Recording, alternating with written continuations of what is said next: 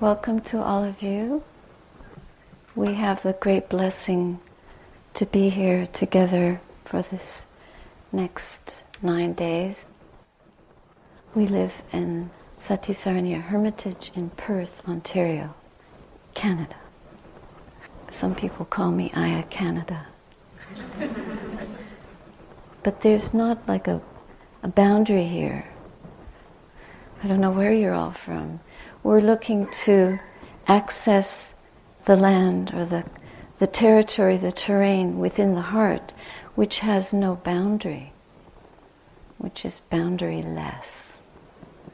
But to do that, we have to come within a place that has boundaries and has conventions and a way of doing things. And we try to follow that, the structure. And this gives us the strength to focus within and to go to that territory of boundarylessness. So we use the structure and the boundaries and the limits to find that which is beyond boundaries and structures.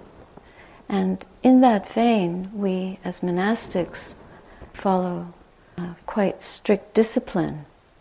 And you will also be undertaking that discipline here.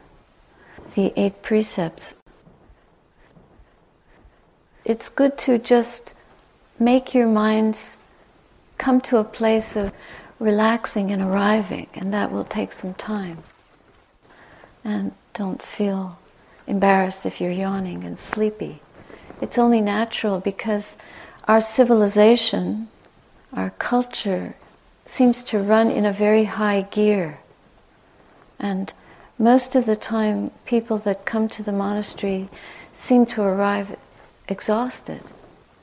And we are creating a space where people can come and practice and stop the busyness. So even though it's a busy time right now, the intention, the inclination is towards stopping. So when you contemplate, what am I doing here? Realize that all of you have left behind your comforts, what's familiar, your schedules, your cell phones, your freedom to do all the things that you're used to. So just fully arrive and be present. Gather yourselves here and just feel the joy of arriving in a place which is a sanctuary. Everything is so kindly offered. The seats are put out, the lights are dimmed, the rooms are made up for you, the food is prepared. Receive it with thanksgiving rather than with a critical mind. Receive it as a blessing.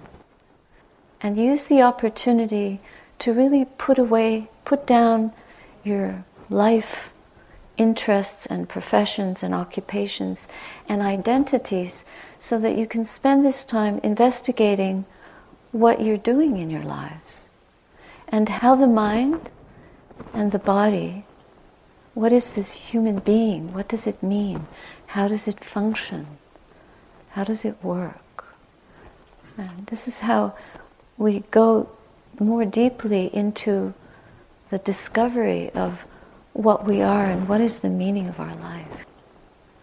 And this is a wonderful, glorious opportunity to do that. This is basically a time for you to be in silence. And this is not something that our culture is accustomed to or promotes. And there are no courses offered in how to train the mind to be quiet in most universities and colleges. And most professions, aside from the monastic, I think, are not interested in stopping and silence, but are interested in creating, producing, becoming. So this is a very against the stream activity.